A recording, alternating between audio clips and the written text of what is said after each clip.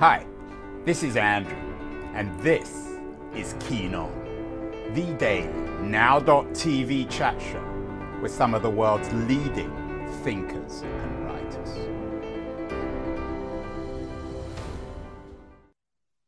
Hello, everybody. It is Saturday, October the 8th, 2022. And we're talking America today, as always, or as so often in the show, and the failures and perhaps some strengths of the American experiment. There was an interesting piece earlier this week by Ed Luce, the, I think, always very prescient American correspondent for the Financial Times. He's been on the show a couple of times before. He describes America as history's most successful failing state. He doesn't call it a failed state, but a failing state, an incompetent state, a dysfunctional one. And he suggests that US politics looks more like Belgium's every day. In other words, what Ed is saying is that the American state is withered, it's corrupt, it's incompetent, it doesn't attract the smartest people or very much money. So it's not able to address the core problems in American society, perhaps like Belgium. Has it always been that way? Maybe, maybe not. That's what we're going to be talking about today. My guest is Dale Kretz, former historian, now a labor organizer, has a new book out called Administering Freedom, the State of Emancipation After the Freedmen's Bureau. And he addresses an all too important issue, central issue in American history, which to be honest, I don't know much about, which is fascinating. The role of the American state in post-emancipation America in terms of helping the emancipated slaves. Dale is joining us from Pasadena today in California. Dale, am I framing this book and this conversation correctly? Is the book about the failure and, in some ways, I guess, the successes of the American state in addressing the most persistent, the most profound problem in American history, the existence of slavery and its abolition after the Civil War? Absolutely. I think that's a very profoundly correct framing of one of the most vexing problems of the history of emancipation in the United States, which was how was the federal government going to manage the incorporation of 4 million formerly enslaved, men, women, and children into the post-slavery, new liberal order? What was that going to look like in the antebellum period? This very question really vexed and stymied the leading abolitionists of the day. They simply couldn't really envision what freedom would look like. Black abolitionists came the closest. And in my study, I really focus on the perspective of the formerly enslaved because they had their own understanding of what freedom would mean. So it wasn't simply to them a state that was conferred in 1865. It wasn't like an abstract, legal space. Formerly enslaved people were taught to personalize power. They understood that being free meant being incorporated in a powerful state that has the capacity to not only recognize its citizens, but protect them and to provide for the general welfare. And so what the piece you brought up earlier signals and what my book really centers on is this question of state capacity. Is the federal administrative state capable of managing certain phenomena? In this case, emancipation of 4 million men, women, and children in 1865. Dale, for better or worse, it seems to me, as an outsider, that Americans are preoccupied, obsessed with racism, one way or the other. Some are racist, some aren't. And the focus on the Civil War and the post-Civil War period has been on racism. But probably a more important subject is the role of the state in addressing racism and righting the wrongs of slavery. Is that a fair point? Yeah, I think so. And the two go hand in hand. So the sort of stock narrative to Reconstruction is, very much focused on the ways in which the forces of reaction, like the reactionary, white Democrats or the, Klan terrorists or other terrorist groups, crushed the Reconstruction Project and destroyed the promise of emancipation for generations. And that story of reaction is very important. It's very easy to see. It's very dramatic. It's very, in your face. Because it was so violent and bloody. Yeah, I mean, it's very Hollywood, isn't it? For a country and that likes Hollywood narratives. Right. So that's a story of how the forces of reaction destroyed Reconstruction and the Reconstruction Project, at least for a time. But there's another, more subtle, but I would argue no less sinister story, which involves the state and the way in which the liberal state, the liberal order, bureaucratized the promise of Reconstruction to death. And we see that especially with the sort of leading edge of the emancipationist struggle, formerly enslaved veterans and their families of the United States colored troops. Yeah, you remind us in an interesting piece that you also write for Jacobin magazine that African Americans, and sometimes people forget this, fought for freedom in the antebellum South. Are you suggesting then that the state failed to recognize and reward that military commitment on the part of many Black soldiers? It did and it didn't. So it recognized the contributions of Black soldiers as if they were any other Union veteran, right? And so that's why they were, incorporated seamlessly, but, wrongly into the Pension Bureau on, putatively equal terms with their white Northern counterparts. And this, seemingly equal footing invited a host of issues, including what we would now call structural racism, to work in various ways to undermine the claims of Black soldiers. And so what formerly enslaved veterans and their families needed was something different than the ordinary run-of-the-mill pensioning. They had a different view on what government owed them, right? Because their service didn't begin in 1861 when some of them enlisted in the war. It began as soon as they were born, laboring unrequitedly for the benefit of the nation, economically and socially. And so they always viewed even these individual claims for bounties and pensions in more collective terms. It gave them a collective purchase on citizenship. But that sort of sense of collectiveness was always, running headlong into the atomizing forces of the new liberal order, epitomized by pensions. What was the role of Wall Street? We did a show with Jonathan Daniel Wells in 2020 on what he describes as the deep ties between slavery and Wall Street. There wasn't the term neoliberal back in the middle of the 19th century, and there was no such thing as neoliberalism. However, capitalism was relatively mature in the middle of the 19th century. How did these forces play themselves out?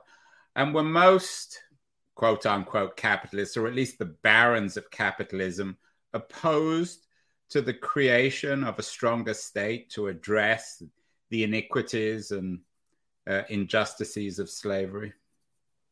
That's a really good question. So capitalism definitely plays a role in the story, and especially the capitalist Northeast.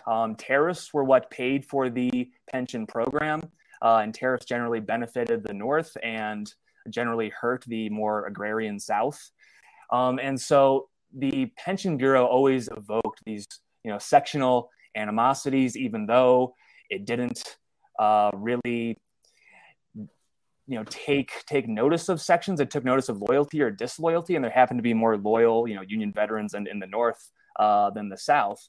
But the pension issue was very much lodged within the larger partisan debates of the late 19th century, and the pension program itself was constructed by Republicans who weren't Republicans as we think of Republicans now, of course. Right, exactly. It was a party of Lincoln, which was initially, devoted to at least the cause of emancipation, and for some, radical Republicans, the cause of freedom. But many Republicans after the Civil War began to adopt a, very liberal in the 19th century sense of the term approach to citizenship and what the state owes its citizens. So even in the cases of former slaves, you have, Republicans, some with, radical credentials, saying that they're freed and now they're on their own. As early as 1865, they were emancipated into the cold majesty and the hazards of freedom, free to succeed or fail on their own devices. And any sort of intrusion into that was anathema to, the cold majesty of the free market. And so a lot of Republicans were very much predisposed to reduce the burdens of, welfare on the federal state as much as possible, even for formerly enslaved people. How much of a public debate was there, Dale? I mean, we did a show on Abraham Lincoln and what his biographer David S. Reynolds described as the tragic failure of Reconstruction. He has a major new biography out. There were, of course, a number of very significant Black intellectuals also articulating their vision, Frederick Douglass, for example. To what extent was this even a debate in America? Was it ever really squarely, honestly addressed that you can't just allow people to become free and not address 2 centuries of slavery and inequity? It was, very much a live debate, certainly among Black Southerners, but also, the nation writ large. I mean, we see the debate, flowering first in the years straddling, 1865, particularly in the, heyday of radical Reconstruction, when you had, white allies such as Thaddeus Stevens and Charles Sumner arguing for the radical redistribution of land in the South, taking it away from the, So is Sumner, in your mind, at least the hero of this in some ways?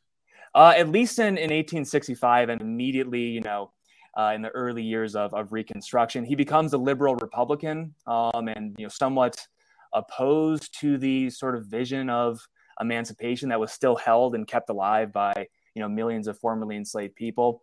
But still, I'll put him in the good guys section of this story. And what about Black intellectuals? What about Douglass, for example? Douglass was also, and his newspaper, the New National Era in Washington, D.C., they were, very much supportive of pensions. Even the, financial burden that it brought on the federal treasury. Douglass and his paper was, one of the major outlets keeping alive the pension issue. He was famous for, not forgetting about the Civil War, not forgetting about what he called the Democratic Rebellion. And pensions were a necessary result of the Democratic Rebellion and the slaveholders, insurrection against the state. So pensions ought to be paid for Union veterans as long as possible. And he even, of course, held up the claims of USCT veterans and widows for, special consideration owing to their, special contributions to winning the war and remaking the nation.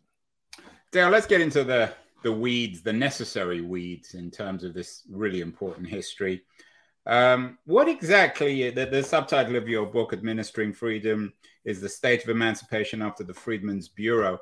What was the Freedmen's Bureau? I did a little bit of research and looked through your books. I mean, there was a bureau of pensions, there was a broader bureau, there was banks. Was there a kind of a holding administration, an umbrella network that created all these other state-funded organizations addressing the consequences of America after slavery? Well, the Freedmen's Bureau was created in March 1865. It was very much a product of the Republican, especially the radical Republican push to create an agency devoted to formerly enslaved people. It had a radical founding directive to redistribute land, but it also, was in charge of setting up rations and establishing hospitals and schools for freed people, and increasingly, mediating contracts between the formerly enslaved and their former enslavers turned employers, especially after the failure of the redistribution of the lands of the planter class. So we see, the creation of the Freedmen's Bureau, which Charles Sumner wanted to include in the Treasury Department, not the War Department, which would have made it much more permanent, an administrative agency, instead of, hampering it by including it in the War Department as a temporary, wartime endeavor, which would, essentially evaporate once surrender and the war was declared over. So we see the creation of the Freedmen's Bureau, and then because the work of the Freedmen's Bureau was undone or unfinished in 1872, we see the creation of an entirely new federal agency, the Freedmen's Branch, which took one final function of the Freedmen's Bureau, the fulfillment of claims for Black soldiers and their widows and dependents, and basically tried to complete that task over the next 7 years until 1879. It actually outlived the official, federal project of Reconstruction itself. And so those are two agencies that I really focused on in the book. They were explicitly devoted towards the formerly enslaved in the post-Confederate South. The U.S. Pension Bureau was different. It has a longer history, but the Union pension system did not really operate with the formerly enslaved in mind. It didn't exclude them. They were very much included, but in ways that very much undermined their pursuit of pensions. Joe Biden, of course, has just successfully passed his Build Back Better program, the bill. What can we learn today in 2022, Dale, from the failures and successes of the period that you study in terms of addressing this fundamental problem, this great crime of American history, and righting that crime? I mean, what were the achievements? Presumably some things were achieved. Certainly. I mean, the formerly enslaved did gain, state recognition throughout the period of Reconstruction and the overthrow of Reconstruction, which, the white supremacists called the period of redemption. And then beyond throughout the Gilded Age and progressive eras up until the New Deal. So the sort of standard or conventional history of this period is, after the death of Reconstruction, the formerly enslaved and their descendants had to turn inward, and they were no longer, central to, the political arena. They were very much marginalized politically and socially, despite being, essential workers. And so my story really shows, by virtue of focusing on the administrative state instead of the electoral arena, it shows how the formerly enslaved, managed to maintain a foothold, even, a toehold at times in the federal government, right? So they were conspicuously entitled to their bounties and pensions when virtually no one else in the southern region was. It was just them. And so they managed against incredible odds to, maintain and demand federal compensation for their injuries, ailments, and needs. Not many were able to do so, comparatively speaking. I mean, it's tough to say how many families were affected. I mean, I estimate around 130,000 Black families, which was, a considerable number. How many freed slaves were there? There are 4 million formerly enslaved men, women, and children. There were 184,000 members of the U.S. colored troops, and about 144,000 of them were formerly enslaved. And so that initial seed of 144,000 USCT soldiers broadened to their dependents, their wives or widows, their fathers, mothers, children. So that was really the sort of opening wedge into the administrative state that they held on to doggedly for decades, and it's gone unnoticed as well. Dale, I assume that all the people employed by what you call the administrative state were white. Not all of them. Were African Americans, freed slaves, were any of them able to get jobs in the state? A number of them. About 5% of the Pension Bureau from the 1880s onward consisted of Black workers. Now, they didn't hold, positions of incredible authority. The highest ranked formerly enslaved employee of the Pension Bureau was Henry Clay Bruce. And he rose to the status of Class 2 clerk. But he later published a rather fascinating autobiography in 1895 called The New Man, 29 Years a Slave, 29 Years a Freeman, where he talks about his experiences of slavery, but also his employment in the Pension Bureau and his rather odd assessment of various pension commissioners. Charles Douglas, the son of Frederick Douglass, was also employed by the Pension Bureau. He was a member of the so-called Southern Division of the Pension Bureau. And so, Black workers and professionals did see a singular avenue of advancement in the Pension Bureau. Black newspapers remarked that this is a one federal agency where, Black workers are treated like men. They could actually, seek employment when other, federal agencies either barred them outright or, discriminated against them or segregated them in special, divisions. So the Pension Bureau was very much unique in that sense.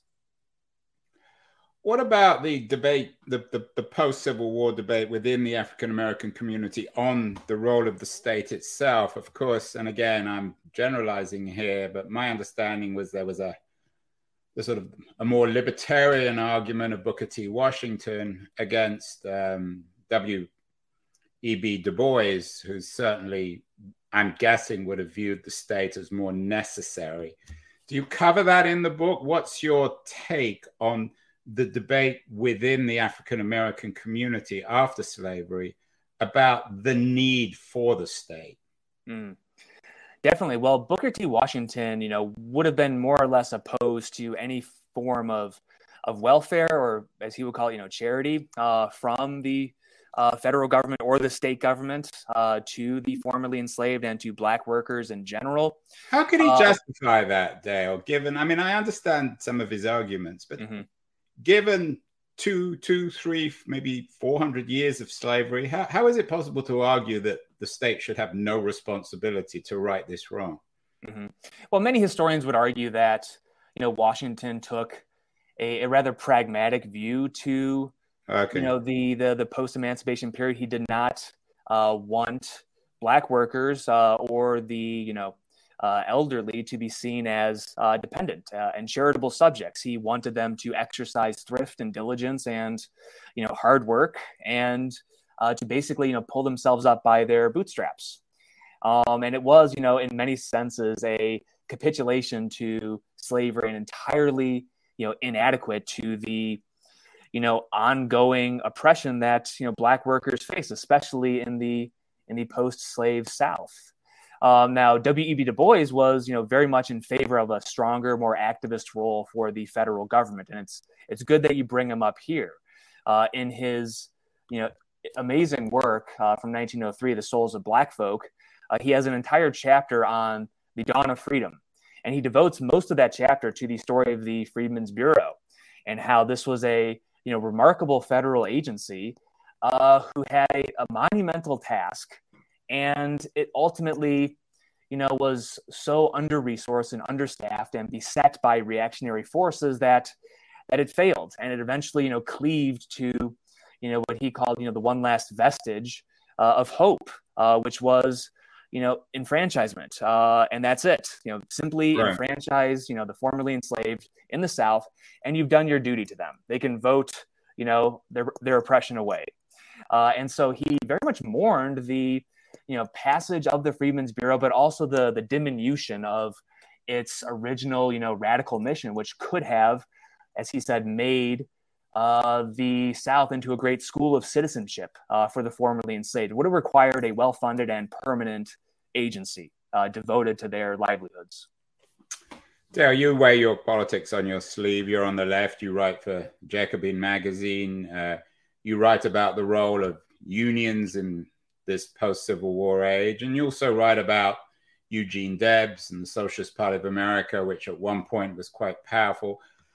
What was the left, the line of the socialist left or the neo-socialist left on this? Did they address it?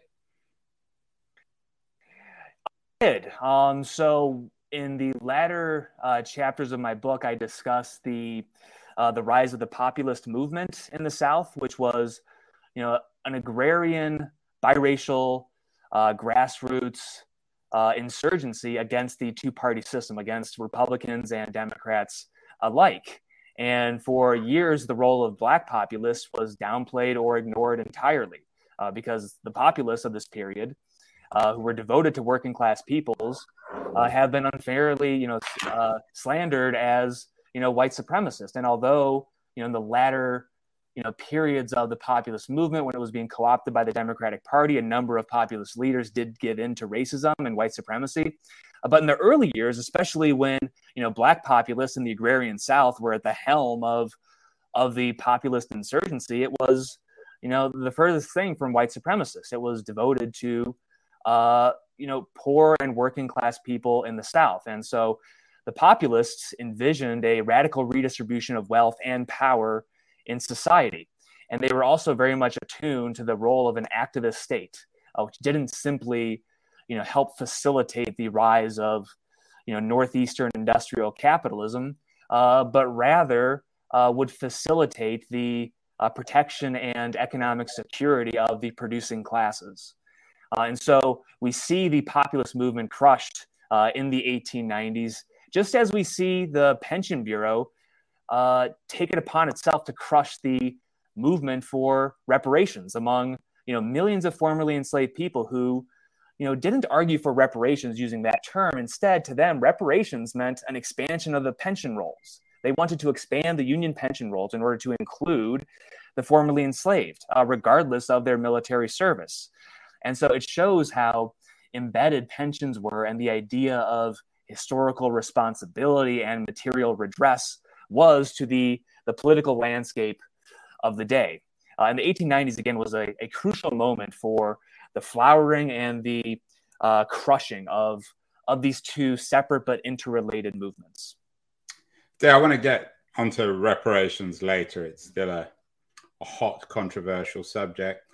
But I'm intrigued by your remarks on biracial populism. We've had the leftist populists, Thomas Frank and Michael Lind, on the show, and they argue quite explicitly to go back to that biracial populism. Are you in the Frank Lind camp when it comes to learning from the past and trying to resurrect a biracial populism?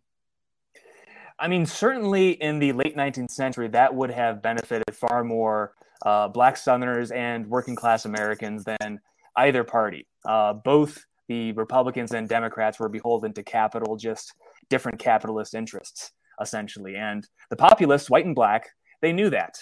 And they arrayed their forces against the two-party system. And in turn, the two-party system colluded to crush the populist. Colluded meaning consciously knowing what it was doing?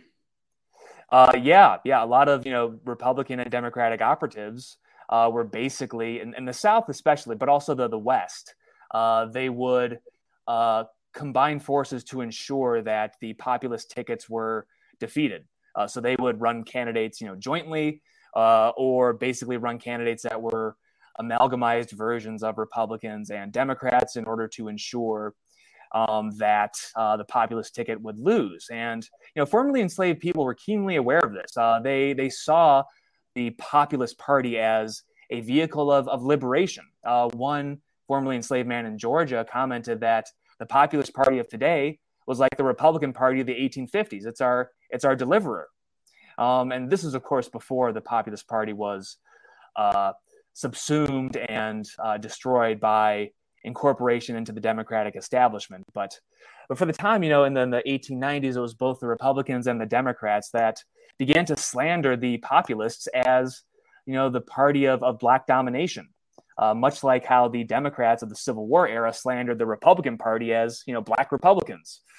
And so increasingly, populists in the South were unwilling to be labeled, the party of Black domination. And so they increasingly capitulated. But there's a golden moment of opportunity there, which, really threatened to upend the two-party system. Imagine how different American history would have been had that narrative worked out differently. Indeed. Your full-time job now, Dale, is as a labor organizer, a union organizer for California Nurses Association. What about the role of unions in all this? Particularly, were there biracial unions, or were there unions specifically for Blacks and whites? Both. So there were a number of, remarkable biracial unions that did operate in the South. The most notable being the Knights of Labor, which is a, trade-based union, and they organized a number of really powerful biracial strikes, especially in the sugarcane fields of Louisiana. But other unions, some would argue most unions were racially segregated or simply excluded Black people altogether. One example would be the farmers' alliances, which developed in the agrarian parts of the nation, the West and the South, and really provided the sort of seedbed for the Populist Party. Well, those farmers' alliances were segregated. There was a white one, and then there was a colored farmers' alliance. And so they basically worked for similar purposes, but the Black unions and Black farmers' alliances were much more attuned to civil rights issues than their white counterparts. And so they presented a more, radical front, which was, more about advancing the, unionist line among white unions than it was contesting what they were fighting for as well. It's just advancing the unionist project in really important and meaningful ways. And the failure of the white unions to incorporate them or to adopt their principles and, policies was their own undoing in many ways. One could argue, I guess, that the left in America, the progressive left, has really never recovered from these failures before the First World War. Got Michael Tomasky on the show this week. He has a new book out, The Middle Out, The Rise of Progressive Economics and a Return to Shared Prosperity. I'm not sure whether he's realistic or more hopeful. What do you think the progressive left, Dale, can learn from this period and from your book? The contemporary progressive left in America, the Tomaskys of the world.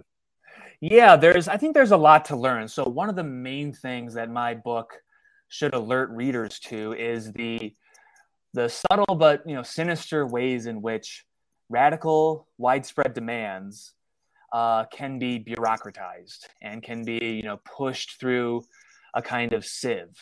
And we see that with the Build Back Better agenda, but the best example I think is the widespread demand for federal universal single payer in the first decade of the 21st century, and how Obama ran on that ticket promising single payer or at least a public option, and what we got instead was the Affordable Care Act, which was a bureaucratic nightmare.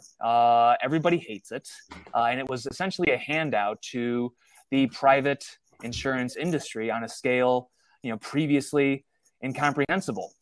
And so that is one example that really should get the progressive left to think more seriously about the role of the administrative state.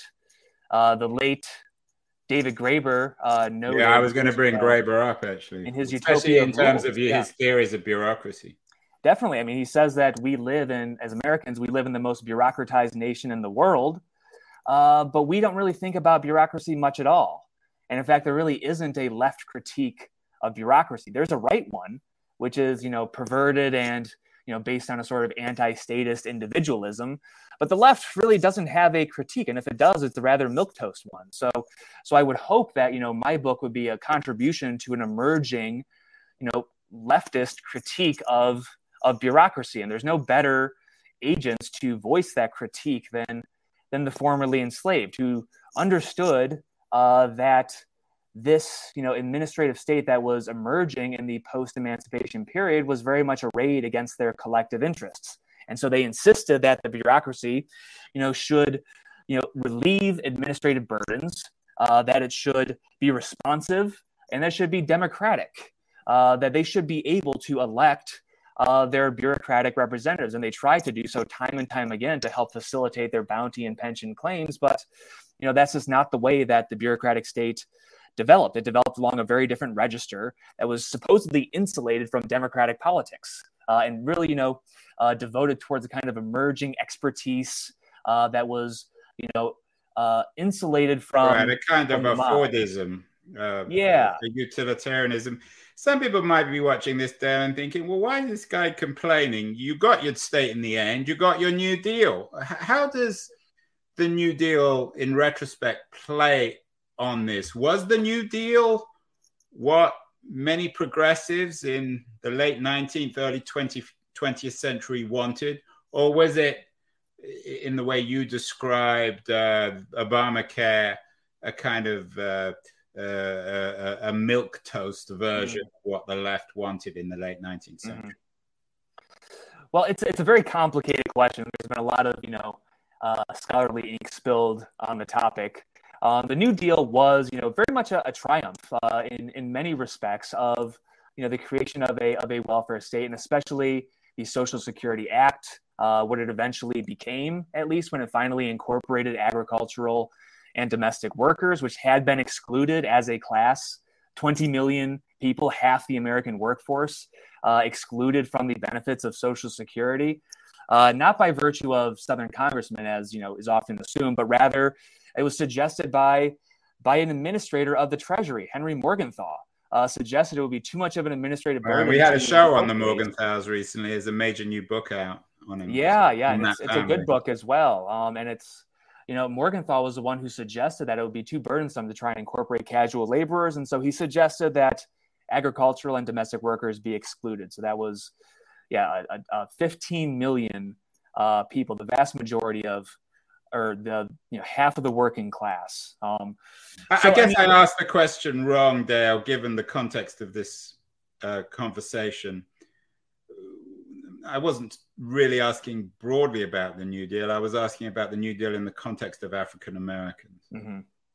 Right. So the New Deal in the context of African Americans was, for many, the time in which, Black Southerners and Northerners, Black Americans in general, finally recaptured state recognition. The state finally, acknowledged some semblance of responsibility for its citizens, including its Black citizens in the rural South, which, most Black Americans were still locked in the rural South.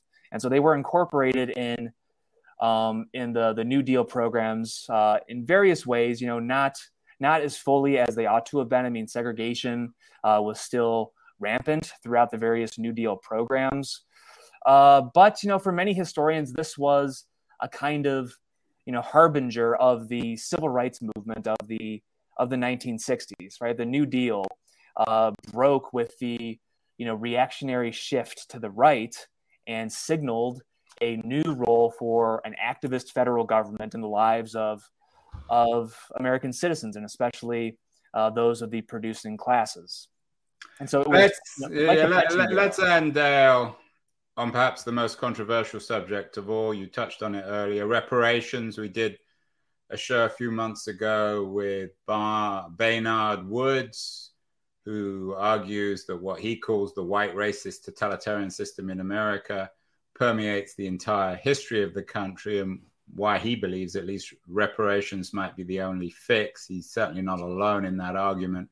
What's your take in the context of the successes and failures of the Freedmen's Bureau after emancipation on the reparations issue?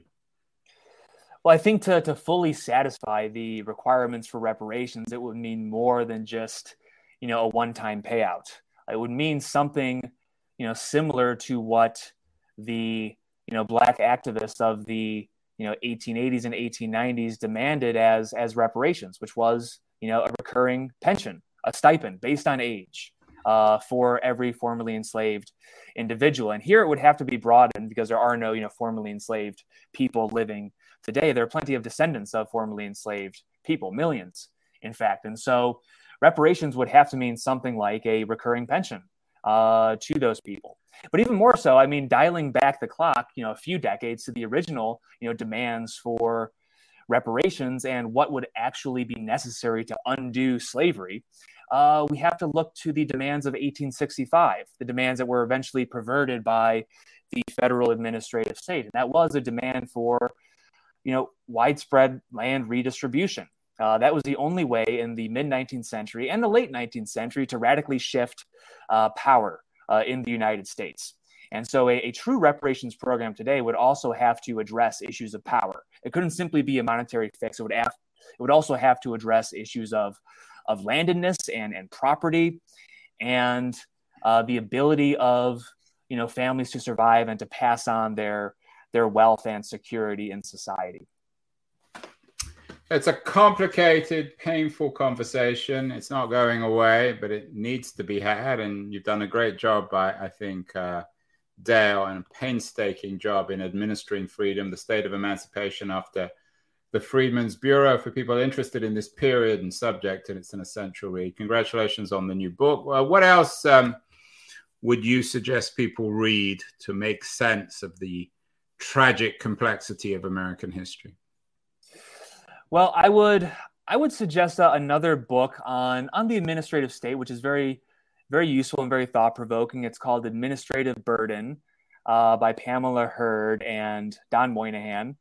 And as well, I mentioned it earlier, but David Graeber's work, The Utopia of Rules. That's another fascinating and much needed look at bureaucracy and how bureaucracy, shapes, every aspect of our existence, even if we don't acknowledge it. It's the water in which we swim, and it would absolutely be necessary to make, a full comprehensive picture of our current political and economic situation. Yeah, and thinking of Graeber's argument, what occurs to me is that state-employed bureaucrats are much more accountable, should be much more transparent than the kind of bureaucrats we have to, or most of us have to deal with on a daily basis, who work for the healthcare companies or the other privatized networks and platforms that dominate American life. Absolutely. Yeah. And the private and public sectors are very much, muddied when you're talking about bureaucracy. They borrow from each other. They're, virtually indistinguishable in many respects. And we should pay attention to that and his so-called iron law of liberalism, which states that, any pro-market endeavor to reduce red tape actually produces more red tape and more administrators and more bureaucrats in order to make it, market friendly. And so it's another irony of bureaucracy and of American history, which deserves full appreciation.